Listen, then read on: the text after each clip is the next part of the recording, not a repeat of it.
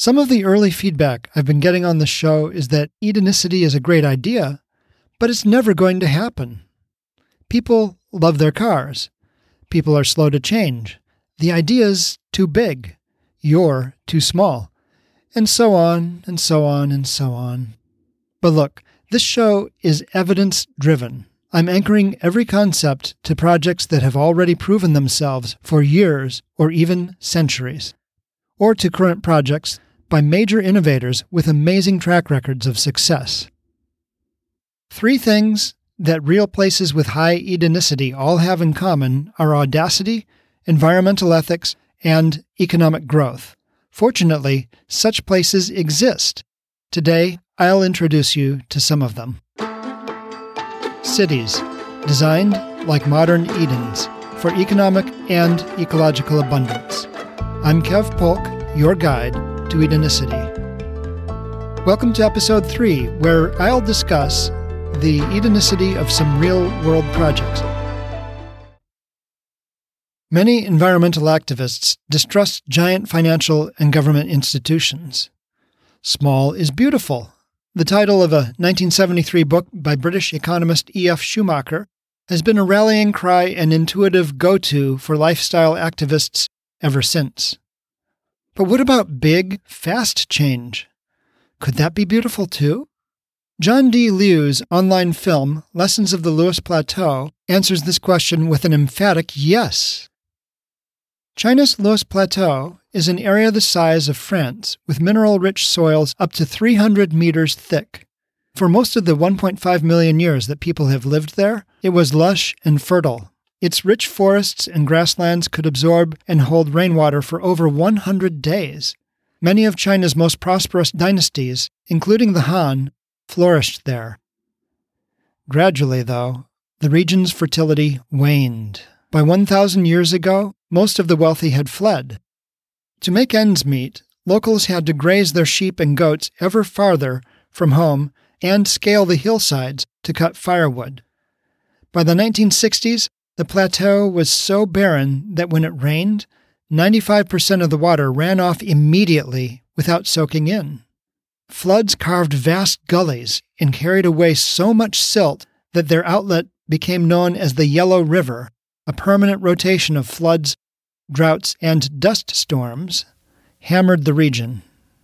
In 1995, the Chinese government set out to reverse these trends in a 3.2 million hectare portion of the plateau that's about the size of Belgium.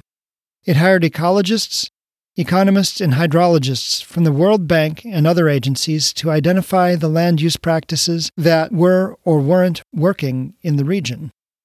After about 4 years, it had a clear strategy: reforest the hilltops, terrace the gullies, pen all of the grazing animals, and allow farming only on relatively flat lands. I'll have much more to say about these practices in episode 15. At this point, many locals weren't happy. They stood to lose hillside farms and pastures their families had used for centuries, some 40% of the landscape. Never mind that these lands were now 90% bare. The project needed their cooperation to succeed, and they weren't budging. 2 things brought them around. First, the government drew up contracts so that every parcel had a family to look after it, and every family had long-term rights to use it. Second, the project hired the locals to survey and partition the land, and then to implement the project. This provided full employment while it was underway. No handouts required. 10 years later, the region was lush and green again, and farm incomes had increased tenfold, 2 to 3-fold after adjusting for inflation. In Liu's film, it's amazing to see the transformation in the land and people. Now, John D. Liu has gone on to consult on similar projects in Ethiopia, Rwanda, and Jordan. He's also opening a worldwide network of ecosystem restoration camps. I posted some links in the notes. Our big takeaway from the Lewis Plateau project and the follow-on projects elsewhere is that big can not only be beautiful, but it can be economically bountiful as well, while restoring the landscapes to full health. Now, what about that other aspect of Edenicity? the dictum that there be no cars or car infrastructure. Can such places actually exist in the modern world? Well, in fact, they already do. For example, there's the island of Hydra in the Greek Isles. This is a very popular tourist destination, and in fact, I was there in 1994. It was quiet, as you might expect, which was one of its main draws. The same can be said of Mackinac Island, Michigan, population 600 people, with 20,000 seasonal visitors, which lies between the Upper and Lower Peninsula. I was hoping, actually, for this broadcast to talk with Margaret Dowd, who's been mayor there since 1975. My questions included things like, what's it like living without cars? I mean, what does that do to your sense of money? I mean, you're saving a lot of money. Your sense of time, your sense of convenience. What's it like having it be so quiet and clean? I wondered, at what age are people mobile and able to travel on their own and visit with their friends? What's it like being a kid in a car-free place? And without cars or trucks, I'm wondering, how do people move house? How do you handle emergency services such as fire and ambulance? I wondered what the locals think of other cities with their cars and traffic, and for that matter, what they think of rural areas with cars and traffic. I wonder about local food production on the island, and since most of the population of the island is visitors, I imagine that a higher portion of the meals are in restaurants and cafes, and whether this translates to less solid waste and more recycling per capita, including the visitors. And this would be a parallel to the farm-to-cafe culture in Edenicity. Anyway, I hope to bring Ms. Dowd to the show in a future episode. Now, Mackinac Island has been car-free since it was founded in 1780, but there's a much bigger, much older car-free place that just about everybody's heard of, and that would be Venice, Italy, population 262,000 people, which was founded 1,500 years ago. This is a city of footpaths and canals, but no streets and no cars. Venice was one of the major inspirations behind J.H. Crawford's book, Car-Free Cities. A lot of what he's written about car-free living boils down to his personal experiences in that city, so I would highly recommend that book for further reading. Now, there are also hundreds of cities that have car-free zones and car-free days, and I've posted a set of links to those in the notes to this episode. And finally, there's Cul-de-sac, a developer building a 1,000-unit housing development in Tempe, Arizona that will be car-free. And although I couldn't get them on for an interview for the show, you can go to their website. I've posted a link in the notes. And it will tell you about their plans, which include having a small area for car-sharing schemes such as Zipcars. And the idea behind these is that you might have one car for every 7 or 8 families, but you get to have the car that you need when you need it. So when you need a pickup truck, there's a pickup truck. When you need a van, there's a van. When you need an economy car, one of those is available as well. And since you're getting around by rail most of the time or by bike, for the most part, you don't need the cars except in those rare cases where you have a big trip or something big to haul. So I think you can see how Tempe's excellent public transit system, especially its rail, made their development possible. Anyway, they have really big dreams for the future, and I encourage you to check them out in the link that I provided with the notes to this episode. Beyond ecosystem restoration at the large scale and building completely car-free, there's another subtler element to Edenicity, which is best exemplified in the Village Homes subdivision, built between 1975 and 1981 on 70 acres in sun-baked Davis, California. When I visited Village Homes in 2017, it was a green oasis surrounded by brown and yellow farmlands weathering a dry season. Village Homes comprises 225 homes and 20 apartments. It was designed by Michael Corbett to build community and conserve energy and natural resources. The streets run east-west, and the lots run north-south. This lets houses use passive solar designs to make full use of the sun's energy, which, given how expensive photovoltaics and solar water heaters were in the 1970s, gives you some idea of how pioneering the original residents were. The streets are narrow, curving cul-de-sacs. They're about 7.6 meters wide, with very few sidewalks. This is narrow enough so that all pavement is fully shaded by trees during Davis's hot summers.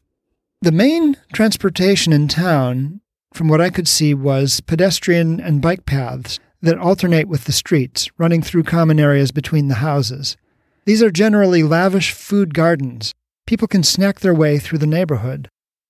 According to the Village Homes website, which is linked in the program notes, most houses face these common areas rather than the streets, so that emphasis in the village is on pedestrian and bike travel rather than cars. Probably the most striking feature of Village Homes is the natural drainage, a network of creek beds, swales, and ponds through the common areas that allow rainwater to be absorbed into the ground rather than carried away through storm drains. This drastically reduces the amount of irrigation and has built extremely rich soils. Geoff Lawton, the famous Australian permaculturist, has commented on how incredibly sweet the peaches growing there are due to the quality of the soils that they've developed. According to Corbett, the cost of landscaping was far less than what it would have cost to build concrete storm drains. However, the town of Davis required the developers to post a bond for putting in the storm drains should the natural drainage fail. This did not prove necessary. The drainage network has held up all these years and even absorbed overflows from the rest of the town during floods. When I was there, I was surrounded by a profusion of edible landscaping. According to the Village Homes website, fruit and nut trees and vineyards form a large element of the landscaping in Village Homes. More than 30 varieties of fruit trees were originally planted, and as a result, some fruit is ripe and ready to eat nearly every month of the year. I can vouch for that. The place was just festooned with tangerines when I visited, and they were delicious. The website continues, in addition to the common areas between homes, Village Homes also includes 2 big parks, extensive green belts with pedestrian bike paths, 2 vineyards, several orchards, and 2 large common gardening areas. The commonly owned open land comes to 40% of the total acreage, 25% in greenbelts and 15% in common areas, a much greater proportion than in most suburban developments. 13% of the developed land area is devoted to streets and parking bays, and the remaining 47% to private lots, which generally include an enclosed private yard or courtyard on the street side of the house. Many of the houses were built by their owners, using solar water heaters and photovoltaic panels long before these were popular or cheap. The houses were small, with big, shared yards. Michael and Judy Corbett condensed their experiences into a book called Designing Sustainable Communities, published by Island Press in the year 2000. One of the things that really jumped out at me in that book was a comment on page 79 that over a 20-year period, the community's reputation has changed from that hippie subdivision to the most costly place per square foot to live in Davis. That really struck a resonant chord with my own experiences in co-founding the Green Acres Eco-Village in Bloomington, Indiana in 2007. Now, you may recall that 2007 was just at the height of housing prices, that's when we bought, before the housing crash of 2008. And we were in the depths of the housing crash in 2010 when, unfortunately, we had to sell. To my great surprise, the house sold for 27% above market value when we left, and we hadn't done anything particularly special. That left me wondering whether maybe the increase in value was because we were also in the process of rebranding the neighborhood as a eco-village. I'll talk a lot more about Green Acres in episode 23. But still, I got to wondering if this was a fluke or something that was generally true about neighborhoods that go green. So I looked up green neighborhoods in Mother Earth News and found developments in Texas, Tennessee, Oregon, Illinois, Virginia, and Arizona. Then I compared their prices to surrounding neighborhoods in Zillow and found that they were all more valuable than surrounding homes. I'll talk a lot more about that in episode 24. Today I've identified 3 big trends that I think are non-intuitive to traditional environmentalists. First, that large-scale ecological restoration is not only possible, but very desirable. The thing I forgot to mention about the Loess Plateau project was that it was very inexpensive to implement, even in the context of China's economy. Second, that there's a huge growth in car-free urban development throughout the world. And third, that green residential development tends to fetch a premium price rather than being down market like a lot of people had previously assumed. Now, it also turns out that there's a lot of new cities being planned throughout the world because the UN forecasts that the urban population of the world is growing by 200,000 people a day every day from now through 2050. So that's a huge opportunity. Now, you might imagine that some of these new cities would incorporate these three elements: ecological restoration, being car-free, and ecologically sound design. And, sadly, you'd be mistaken. When you go to the list of new cities that I put in the notes for this episode, you'll see that none of them follow these principles at all. Even the greenest among them fall far short of the criteria that I've set for Edenicity. So the niche for what I'm talking about is wide open. The future, I think, will hold some really big surprises. I read today that China is shipping used cars to Nigeria in a strategy to build a local market for car parts and maintenance. Smart leaders among the developing nations would do better to aim much higher.